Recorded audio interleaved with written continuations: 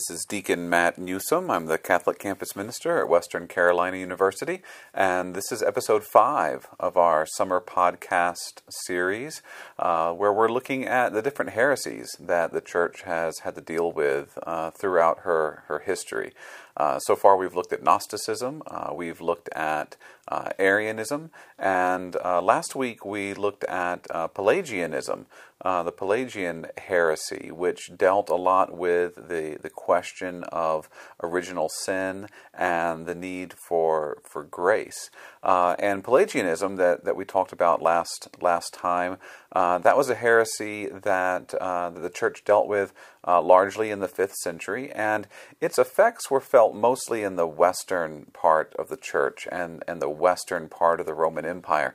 But while that was going on in the West, the eastern half of the Church and the Eastern Roman Empire wasn't just kind of hanging out, twiddling their thumbs. They had their own things going on, and that's what we're going to be talking about this week as we look at the two heresies, actually, the heresies of Nestorianism and Monophysitism. Go back a couple of weeks when we talked about the Arian heresy that dealt with the divinity of Christ, right? And in dealing with the Arian heresy, the Church was able to firmly establish our creedal faith that Jesus Christ is one in being, or of the same substance, or consubstantial with the Father, establishing Christ's divinity. So that definitively settled the Arian issue, but that kind of opened up the door to a lot of other questions that were hotly debated, especially in the eastern part of the Church in the centuries following, especially in the 5th century, right? So specifically, if Christ is human, as we believe him to be, and if he is divine, as we believe him to be, how do those two realities come together, right? How does Jesus' divinity intersect with or interact with his humanity? How do we hold these two truths kind of in our minds in a way that makes sense, and in a way that's true, in a way that expresses the truth about the person of Jesus Christ and who he is, right?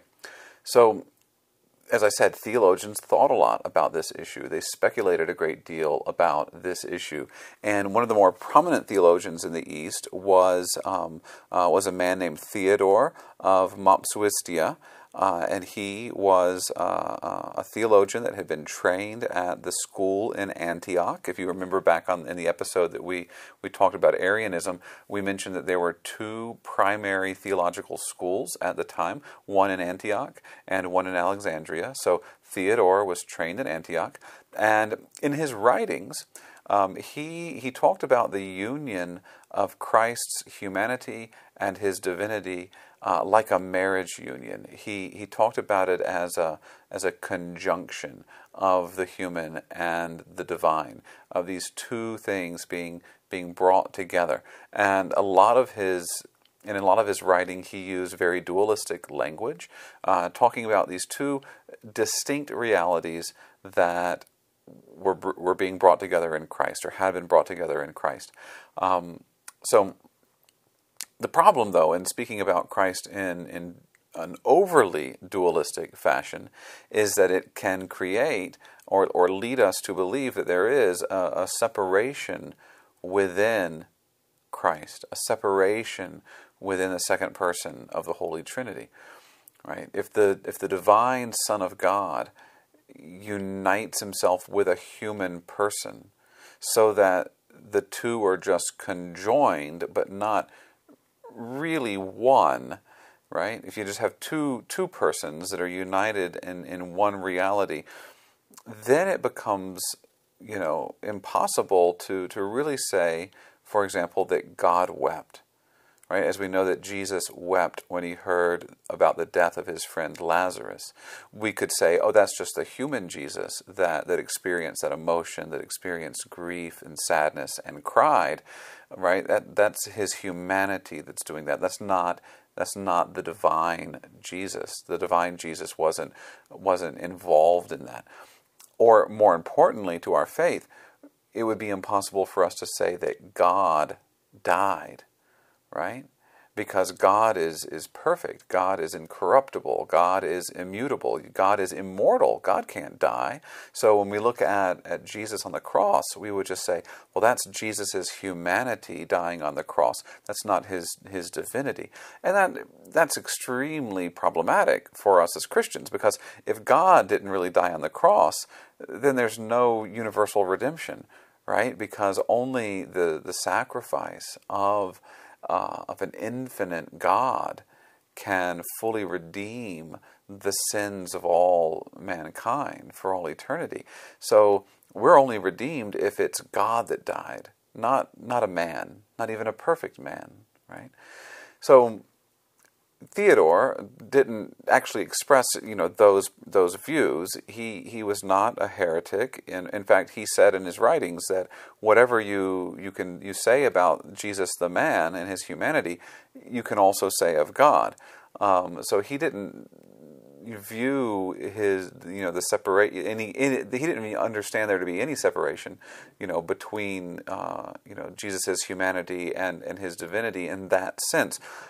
But he left the church with this mode of speaking about Jesus in a dualistic way that people after him would pick up on and then take to extremes that he never did himself. And that's what we see happening in the Nestorian heresy. So Nestorius, whom the heresy is named after, he was a bishop.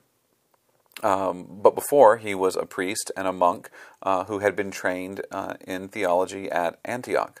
Again, remember that rivalry between the Antiochian school and the Alexandrian school that we talked about in the episode on the Arian heresy, right? Because that becomes relevant again here in the Nestorian heresy as well, right? So Nestorius was a priest and a monk, and he had been trained in Antioch, and then later he becomes bishop of Constantinople. In the year 428, he is chosen as the bishop of Constantinople, which is the capital of the Roman Empire in the east. And once he's there, when he gets settled in as bishop, he almost immediately, and somewhat ironically, starts to fight heresy in his diocese. He has no love of heresy, no tolerance for heresy. So he finds an Arian chapel that's still there, and he destroys it. He persuades the emperor. He has influence over the emperor. He persuades the emperor to issue a decree against heretics in the diocese. He takes measures against Pelagianism. Even though Pelagianism was a heresy that largely was affecting the western part of the church, there was a small enclave of Pelagians that had made their way to Constantinople. And Nestorius wasn't really familiar with their teachings and what they were doing, but when it was made known to him, he took measures to kind of put an end to the spread of Pelagianism in Constantinople. So, he didn't have any tolerance for heresy, initially. But at the time in Constantinople, there was a controversy going on about a particular title of Our Lady. Specifically, whether or not it was appropriate to call Mary the Mother of God. Or in Greek, they use the word Theotokos, which literally translates as God-bearer, right? But in English, we usually just say Mother of God. There was some controversy around this because some people thought, well, that's going too far. If you say Mary is Mother of God, that implies that she precedes God in some way, or that she is involved in creating God in some way. And people naturally reacted against that. So is this proper to call Mary the Theotokos, the Mother of God? So Nestorius was bishop of the Diocese of Constantinople. As I mentioned, he had been trained in theology at Antioch, and so he was familiar with the writings of Theodore of Mopsuestia, who had written about Jesus, the identity of Jesus, using this dualistic language, drawing a distinction between Jesus' humanity and his divinity. And so kind of using that language, that dualistic theological language, that mode of thinking, Nestorius said that, okay, Mary cannot be referred to as the mother of God, that would be inaccurate. He argued that would imply that if Mary was mother of God, that means that the divine nature would have been born and suffered and died. And since the divine is absolute and unchangeable, that's impossible. It's impossible for the divine to go through a process of birth and suffering and death, because that's change. That's a process of change. So while, Mary is the mother of Christ's human nature, and so you can call her the mother of Christ, you could call her the mother of Jesus, he said that you can't call her the mother of God because she's not the mother of his divine nature. So he draws a sharp distinction between Jesus' human nature and his divine nature, and so therefore you can't call Mary the mother of God. And this argument may sound familiar to many of you listening, because it's more or less the same argument that many Protestants have against the Catholic devotion to Our Lady as Mother of God. They make these same points, right? So this is what Nestorius was teaching back in the 5th century. Okay, so this has great implications for our faith, right? If what he's saying is true here, if the divine nature can't really be born and suffer and die because it's absolute and unchangeable, well, what happened on the cross? Was that if only Jesus' humanity was born of the Virgin Mary, does that mean that only Jesus' humanity suffered for us and died for us on the cross? Does that mean that God didn't truly die for us? Because if that's true, if God didn't truly die on the cross, then, as I said, we're not redeemed. So there's problems with Nestorius' teachings about this title. So since Nestorius came from this Antiochian school, and kind of as the Bishop of Constantinople, the bishop of the capital of the Eastern Roman Empire, arguably the most prominent graduate of the Antiochian school, it's not surprising that it was an Alexandrian bishop, the Bishop of Alexandria, who was one of his loudest critics, and the Bishop of Alexandria at the time was Saint Cyril. Saint Cyril was Bishop of Alexandria between the years 412 and 444. And once he found out about what Nestorius was teaching about Mary as a Theotokos, he immediately wrote letters and sent them to the bishops of Egypt and the monks of Egypt, the monastic houses of Egypt, strongly defending Mary as the Theotokos, or as the God-bearer, and saying that it is appropriate to revere Mary under this title of Mother of God. Now, as hopefully you're picking up already, this is not really a debate about Mariology. This is not an argument that Cyril and Nestorius were having about Marian devotion, Marian theology. This is a Christological argument, right? This has to do with how we understand and how we speak the truth about the identity of Jesus Christ. Because if Mary is the mother of Jesus Christ, and if Jesus Christ is God, is divine, then Mary is the mother of God. If you deny that Mary is the mother of God, then either she's not Jesus' mother, or Jesus is not God. But if she is the mother of Jesus, and Jesus is God, then you can call Mary the mother of God, right? It's a Christological question. Now, if you denied that Jesus is God, then that's just a revival of the Arian heresy, which the church has already dealt with. They dealt with that in the Council of Nicaea. They dealt with it again in the Council of Constantinople. So this is a defined issue for the church. Jesus is God.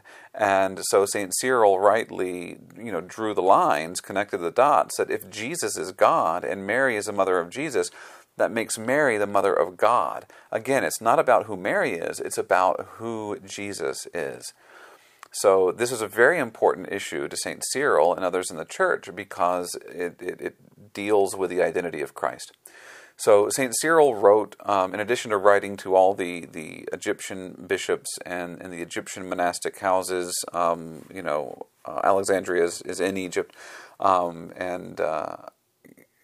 Cyril also wrote to Nestorius himself. He wrote to Constantinople, he wrote to Bishop Nestorius, and he asked Nestorius to clarify, what exactly do you teach regarding Christ and the Blessed Mother? Nestorius, in his response to Cyril, basically said, mind your own business. He didn't feel the need to defend himself to Cyril, the Bishop of Alexandria. Both Nestorius and Cyril wrote letters petitioning to the Pope, the Bishop of Rome, Pope Celestine, asking him to intercede on this issue. They both wrote letters explaining their views. So Pope Celestine reviewed both of these cases, and he decided that Nestorius was in error. Nestorius was wrong, and he commanded Nestorius, as the Bishop of Constantinople, to publicly affirm in his diocese Mary's title of Theotokos, that this is a legitimate title under which we could revere and honor Our Lady because it expressed the truth about Christ as God. And so he publicly, he commanded Nestorius to publicly affirm that. This was in the year 430 A.D. In the same year, 430, the emperor, the emperor of the East, Constantinople, Theodosius II, called the bishops to meet in an ecumenical council at Ephesus. Because he also was interested in resolving this conflict before it got worse. He had a stake in this because Nestorius was his bishop, right? He was the bishop of the capital city, Constantinople. And so if Nestorius was involved in a controversy, that didn't look good for the capital city. It didn't look good for the empire. So he had a vested interest in getting this controversy kind of taken care of. So for him, it was more of a political thing than it was a theological matter. So the Pope didn't attend this council himself, but he appointed St. Cyril of Alexandria as the papal vicar to the council. Remember, at this time, it was not uncommon for popes to not attend these ecumenical councils, but they would send legates, they would send representatives. So St. Cyril was the papal legate to the Council of Ephesus. And St. Cyril opened the council on June 22nd in the year 431. Now, at this time, Nestorius refused to attend the council. He himself did not appear because of the number of bishops that had gathered there. It was a small number at the time, and they were all sympathetic to St. Cyril. Nestorius did not have a lot of bishops that he knew to be sympathetic to his way of thinking present, and so he refused to attend. So during this first session of the Council of Ephesus, the bishops there all very easily confirmed the Pope's judgment against Nestorius. A little bit later on, more bishops arrived, and these bishops were more sympathetic to Nestorius, and so they convoked their own meeting on their own, and they voted to depose Cyril. And so you had these two different gatherings of bishops kind of representing different sides and voting to kind of, against the other one. So at this point, the emperor stepped in, and he declared the decisions of both of those council sessions null and void. He basically called a do-over. A few days later, more papal legates arrived from Rome, And the group of bishops who had met the first time under the leadership of St. Cyril, they again met, and they once more affirmed Rome's condemnation of the teachings of Nestorius. Nestorius and his followers didn't really accept those decrees. They didn't accept them any more than they had accepted the decrees of the first council session. So it didn't really resolve the issue, and so the emperor sent his own legates into the council, and they declared on behalf of the emperor both Cyril and Nestorius to be deposed. So it's clear at this time that the emperor just kind of wanted the major players out of the picture, so to speak. He was thinking that if he could remove these two chief antagonists from the debate, that maybe someone could step forward and bring some peace, to the church. Again, think back to the century before when they were dealing with the Arian heresy that just about tore the church in half. No one wanted to see a return to that. So St. Cyril left Ephesus at this point before things could get any worse for him. Nestorius didn't leave Ephesus, and things did get worse for him. The emperor, who understandably had a lot of control over the Diocese of Constantinople, that being his capital city, he arranged to have Nestorius removed as bishop, and he put in place a successor. Nestorius stepped down. He returned to monastic life in Antioch, and he eventually retired to the desert in Libya. So the Council of Ephesus ended effectively without a reconciliation between the two sides. As far as the council itself went, it declared firmly against Nestorius, but the debate itself continued. As I said, even though Nestorius was out of the picture by now, he kind of went into retirement in the desert. His argument was taken up by another man named John, who was Bishop of Antioch. So now you have Cyril of Alexandria on one side, you have John of Antioch on the other side. So this became kind of a debate between these two great theological schools, Alexandria and Antioch. So they exchanged letters, they wrote back and forth, and they actually managed to reach an agreement in the year 433. In this agreement, John accepted the papal condemnation of Nestorius and his teachings. Cyril accepted a creedal statement, a formulation of a creed that was drafted at Antioch that expressed the union of the two natures in Christ without confusion.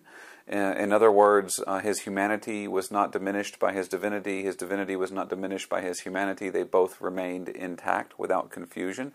The Council of Ephesus had definitively established that it was proper for Mary to be called the Theotokos, or the Mother of God. The bishops there at Ephesus also declared that it was proper to say that God suffered and that God died. In other words, anything that happened to Christ's humanity also happened to the divine second person of the Holy Trinity, because you can't separate the two natures of the one person.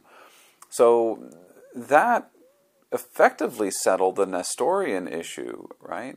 It declared that what Nestorius was teaching, that there were two persons in Christ, there was a human person and the divine person kind of conjoined, that was a heresy. So in that sense, it was a step towards a greater understanding of who is Christ, right? It was a definitive statement that no, Jesus Christ is the second person of the Holy Trinity, one person who has both a divine nature and a human nature. But it didn't answer the question, how? How is this so? What is the relationship between that human nature and divine nature in that one person of Christ? There are still some nuances that need to be kind of drawn out of that for us to understand. And so this same issue arose again, or a similar issue arose again, not long thereafter in the year 446, with the teachings of a man named Eutyches. Eutyches was an elderly abbot of a monastery outside of Constantinople. He was not especially learned, but he was well respected. He had about 300 monks under his rule, greatly respected by the clergy in the area. So he was an influential man of the church. And, more importantly, as we'll see, he was also the godfather of a eunuch named Chrysaphius, who was an advisor to the Emperor Theodosius II. So he had a connection to the imperial family, the imperial court. So that's Eutyches. Eutyches was a great opponent of Nestorianism. So he had, preached against this Nestorian heresy, defender of orthodoxy. He had denounced Nestorianism during that controversy. So far, so good, right? Well, in the year 444, a couple of years before Eutyches kind of brought this controversy back up again, St. Cyril had died, and there was a successor in Alexandria, a new bishop, and this new bishop managed to kind of stir up hostility again between Alexandria and between Antioch. Remember that Cyril and John of Antioch had kind of come to this agreement in the year 433. So this is now the year 444. There's a new bishop there in Alexandria, and he's bringing back up these old hostilities. And so a lot of people, including Eutyches, began to fear that this Nestorian heresy was going to resurface again with this renewed antagonism between Alexandria and Antioch. And so Eutyches started to preach and write very vehemently against Nestorianism, and maybe a little bit too enthusiastically, because there wasn't really evidence for a Nestorian revival, at this point. He was trying to be proactive, and that involved him accusing a lot of people within the church of Nestorian sympathies without just cause. And that got the abbot Eutyches embroiled in controversy. And in his zeal to try and defend the teachings of St. Cyril, Eutyches actually went much farther than Cyril did in reacting against the Nestorian error. And so, to make a long controversy short, Eutyches ended up rejecting the agreement that Cyril and John had made in the year 433. He rejected that statement, and he professed that Christ ultimately only had one nature, the divine nature. That yes, Christ was human, right? That's a teaching of the church. But the way that Eutyches understood it, his humanity was completely absorbed by his divinity. And he claimed that this is what St. Cyril was teaching. It was not. Like I said, it goes much farther than Cyril ever did. But this was the claim, that Jesus is human and Jesus is God, but his humanity is totally absorbed by his divinity. And so he and his followers came to be called monophysites, which is from the Greek word for one nature. Mono meaning one, physite meaning nature. So that Jesus really just had the one nature, the divine nature. And because of Eutyches' prominence among the clergy around Constantinople, as I said, he was well respected. He had 300 monks under his rule. And because of his connection to the imperial household, Eutyches' monophysite views quickly spread throughout the region. In the year 448, a synod was held in Constantinople, a local gathering of bishops, during which Eutyches was confronted by a bishop named Eusebius of Dorylaeum. Eusebius had also been an opponent of Nestorians, but he was one of these bishops now that Eutyches was accusing of being sympathetic to Nestorianism. And Eutyches was asked at this synod, point blank, can you affirm the two natures of Christ? And he refused. He refused to do this. And so he was deposed as abbot of his monastery. He was even forbidden to exercise his priestly office.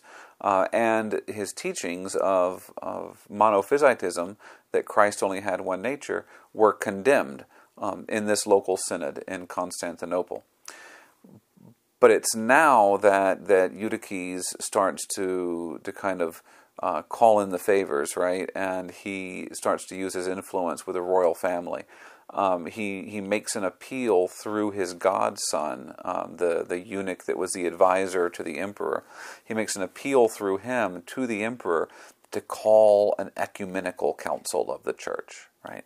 His teachings had been condemned by a local synod. He had had his ministerial faculties removed, and so he appealed to a higher authority or an ecumenical council, kind of for vindication. And so the emperor did that. He called a council that was to meet in Ephesus in August of the year 449. But this council doesn't show up on the lists of ecumenical councils of the church, and we'll see why in just a minute, right? Even from the beginning when it was not called in an ordinary way. Any bishop who was known to support Eutyches was invited to this council. But any bishop that was known to oppose Eutyches was specifically not invited to the council. Now, the Pope himself, the Bishop of Rome, was invited to attend, as would be necessary for the convocation of a valid council. As I mentioned before, the popes in these days rarely attended the councils themselves, and so the Pope, Leo the Great, was the Pope at the time. He did not attend, but he sent representatives. He sent papal legates with a letter that he wrote. And that letter is called the Tome of St. Leo. You can read it online. I'll post a link on the website to the full text. So I'll just quote from one section here to kind of give you a sense of what Pope Leo said about this monophysite controversy, about whether or not Christ has, two natures, human and divine, or just one divine nature that kind of subsumes the human. So Pope Leo wrote, quote, "While preserving, therefore, the quality proper to each nature and joining both in one person, lowliness was taken on by majesty, weakness by strength, and mortality by eternity. And in order to pay the debt of our condition, an inviolable nature was united to a nature capable of suffering, so that, this being the kind of reparation we needed, one and the same mediator of God and men, the man Christ Jesus, was able to die in one nature and not in the other.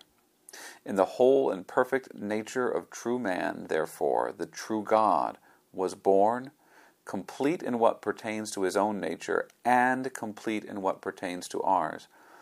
But by what pertains to ours, we mean that which the Creator formed in his at the beginning, and that which he took upon himself in order to redeem it."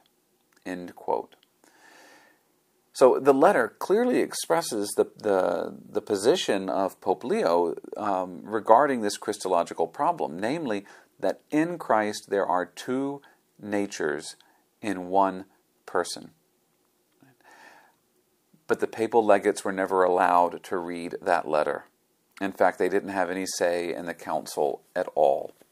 Eutyches, on the other hand, was allowed to give a very biased, one-sided report of the synod in Constantinople that had deposed him. No opposing statements were put forth, so the deck was basically stacked in his favor. There were 140 bishops present.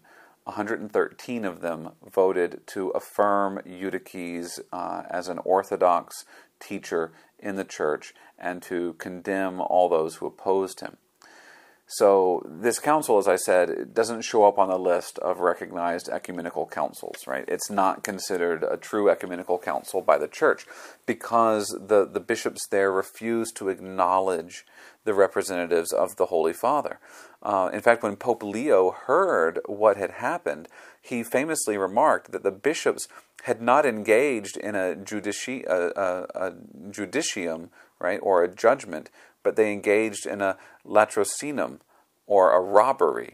And so history has given this council the name of the robber council of Ephesus. So you'll see it referred to that way sometimes, the robber council, or the robber council of Ephesus.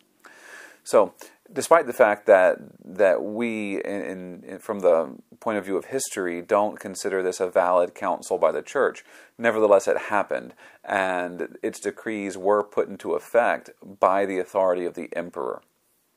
So all of those bishops that had opposed Eutyches were banished from their diocesan sees, escorted out by imperial troops.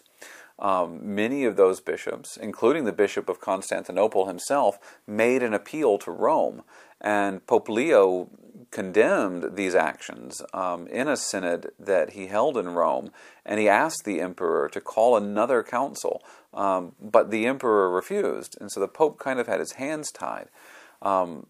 You may be wondering, like, why would the Pope, who's head of the church, need the approval of the emperor to call an ecumenical council?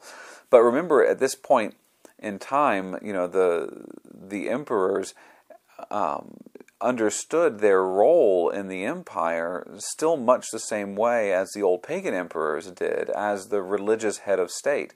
All of these early councils had been called, by the emperor, and took place with the permission of the emperor. And also at this time, Christendom was more or less synonymous with the Roman Empire. Right, the borders of the church and the borders of the empire were coterminal. We did have missionaries that were going out and spreading the faith to lands outside of the imperial borders, but we're talking still about small, outlying little communities. We're not talking about great, large dioceses, within the church. And so, for all intents and purposes, Christendom was the Roman Empire. So, just to put it simply, any kind of large-scale universal meeting of the church, the bishops of the church, just logistically could not happen without imperial approval. So you needed the emperor's thumbs up, so to speak, to have that kind of an ecumenical council. So the Pope asked for the emperor to do that. The emperor refused. But in the following year, the year 450, so we're in the middle of the 5th century, the emperor died. Theodosius II died.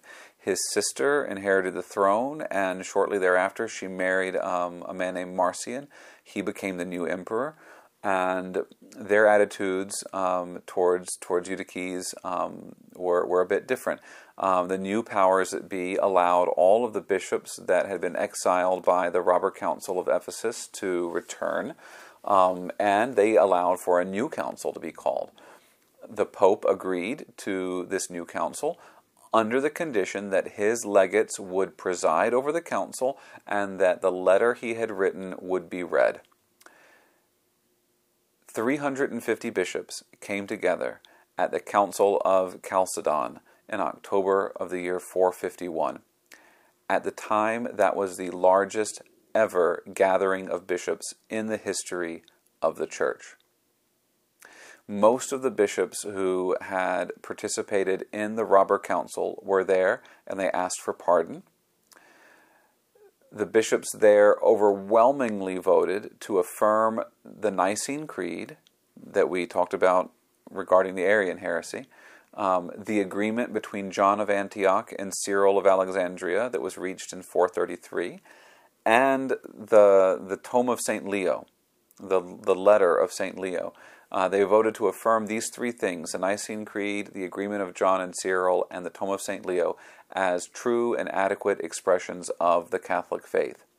And in fact, it's at this council that the bishops famously proclaimed, "Peter has spoken through Leo," referring to Leo's letter right? So this is a great affirmation of the bishops, of the Petrine ministry of the Bishop of Rome, that the Bishop of Rome, as the successor of St. Peter, shares in St. Peter's ministry and role in the church as the one who strengthens the brethren, right? The one whose faith will not fail, the one to whom Christ has given the keys, right? Peter has spoken through Leo. In fact, the bishops thought that these statements of faith, including the letter of St. Leo, were so adequate that they didn't want to issue any new statement of faith at the Council of Chalcedon. But the emperor insisted, just for reasons of clarification, that we need to clarify this monophysite issue. And so the bishops approved the following statement, and I'll read it. Obviously in English translation, but they approved a statement that said the following: "Hence we follow the Holy Fathers and unanimously teach that the Son, our Lord Jesus Christ, is one and the same. The one and the same is perfect in his divinity and perfect in his humanity, true God and true man, consisting of a rational soul and body. The one and the same is equal in substance to the Father in his divinity, and equal in substance to us in his humanity. He became like us in all things except sin. He was begotten of the Father before all time in his divinity. In the latest epoch, however, the same was born for us and for our salvation of Mary, the Virgin and Mother of God in his humanity.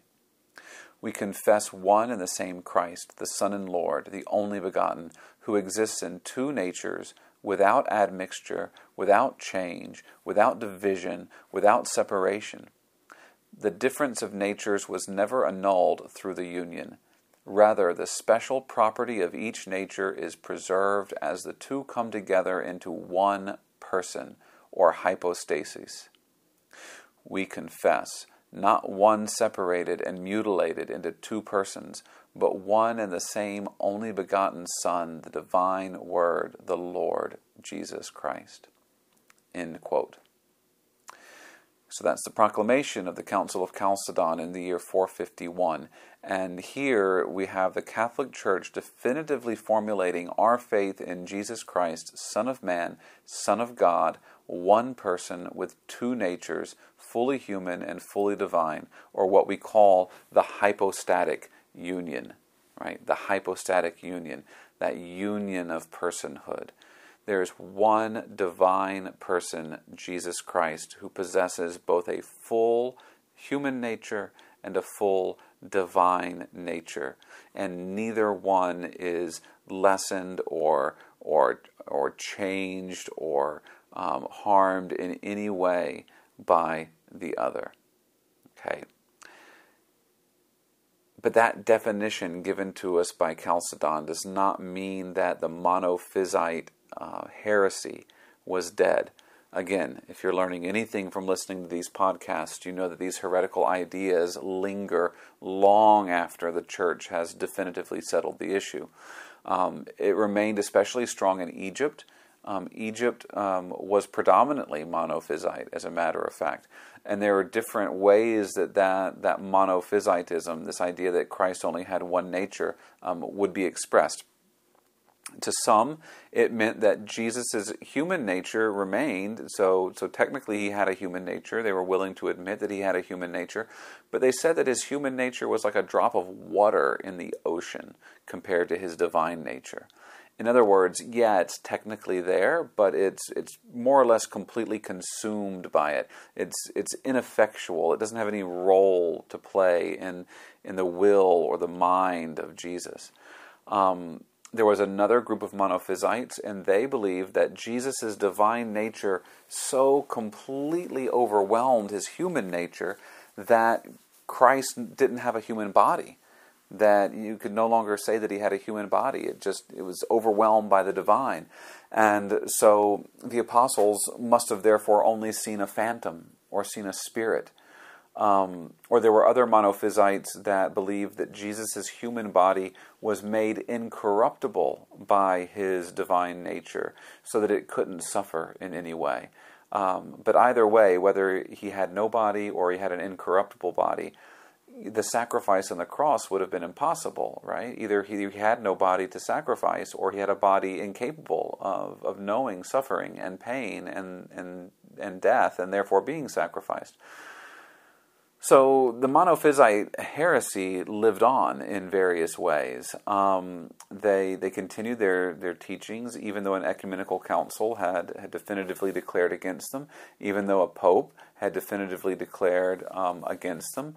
We may wonder today why they would do such a thing, but the ones who were teaching Monophysitism didn't necessarily look on those things as as definitive. The Robber Council had been overturned, so why couldn't the Council of Chalcedon maybe be overturned? As far as the decree of the Pope, a lot of the bishops in the East didn't really care much what the Pope had to say. They looked at it as a Roman bishop, a Western bishop, interfering with their business of teaching theology and practicing the faith in the East, and so they kind of resented his involvement in their affairs. So if they don't recognize the authority of the Pope, they don't recognize the authority of the Council, the Monophysites just continue teaching what they wanted to teach for quite some time. And so the Church and the Empire would both struggle against the Monophysitism for centuries later. We can't go into too much detail about it, but just to give you an idea of how long it lasted, there was a fifth ecumenical council, the Council of Constantinople, that was held 100 years later. It was held in the year 553, still dealing with the Monophysites.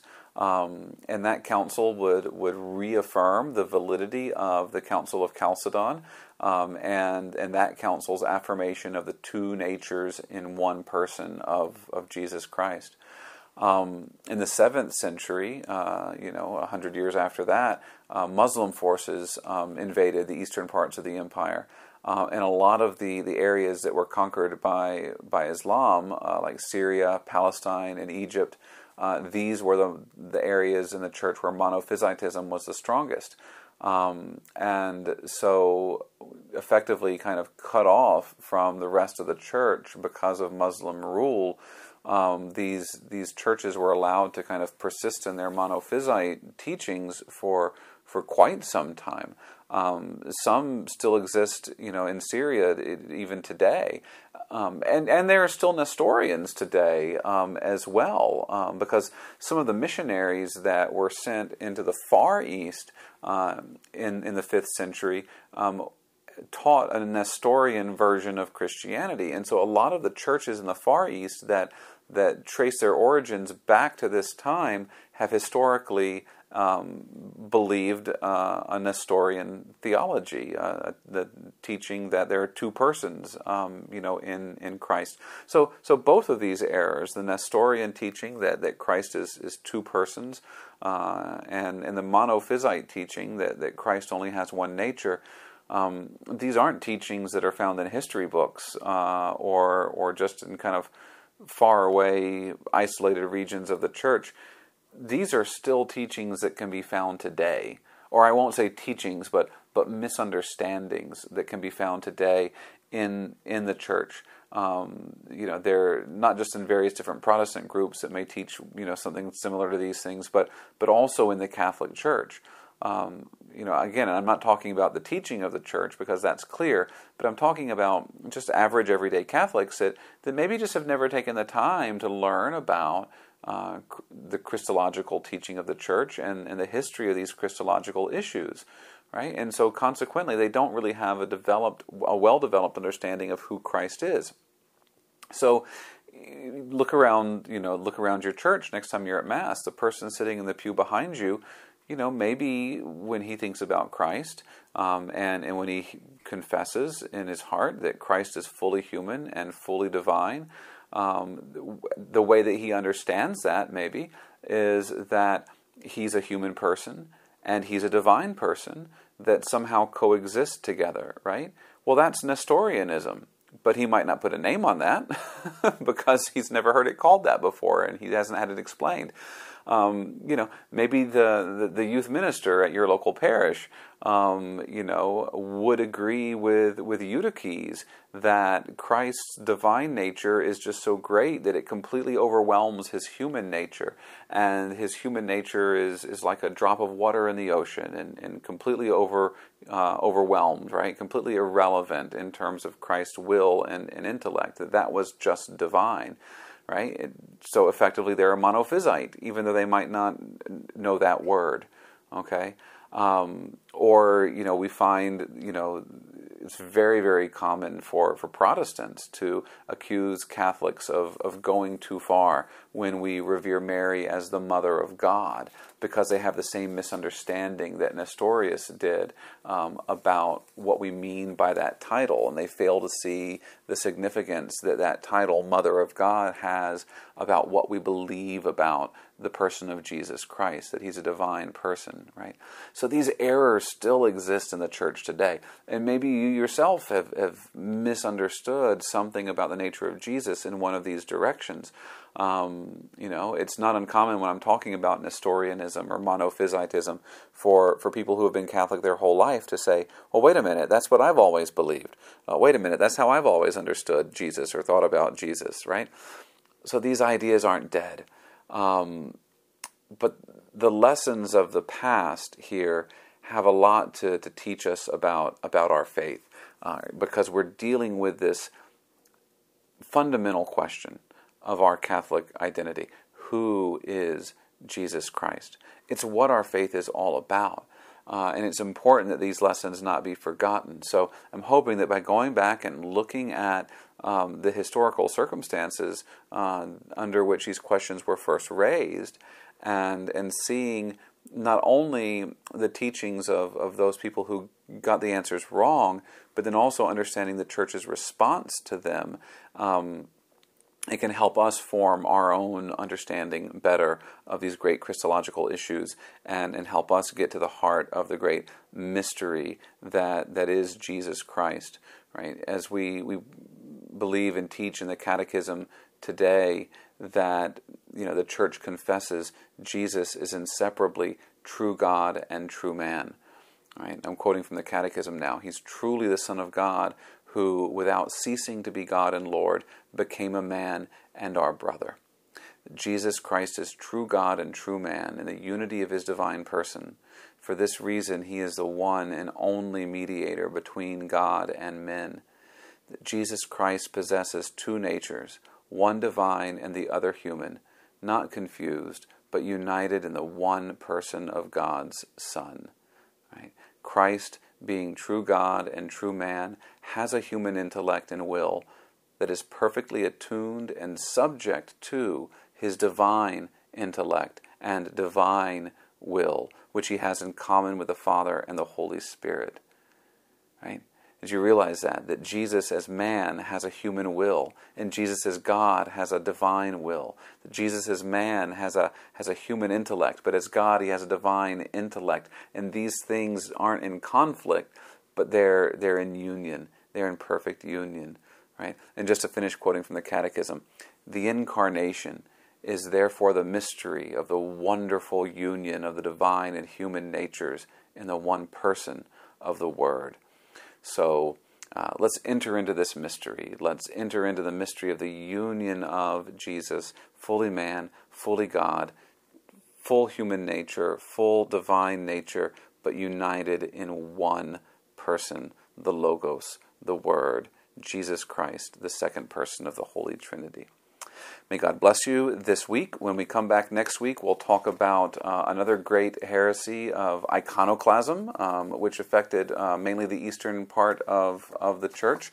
And we'll kind of wrap up our tour of the first 1,000 years of church history. And then the week following, we'll start looking at some of the great medieval heresies which affected the western part of the church, and have a little bit of fun doing that.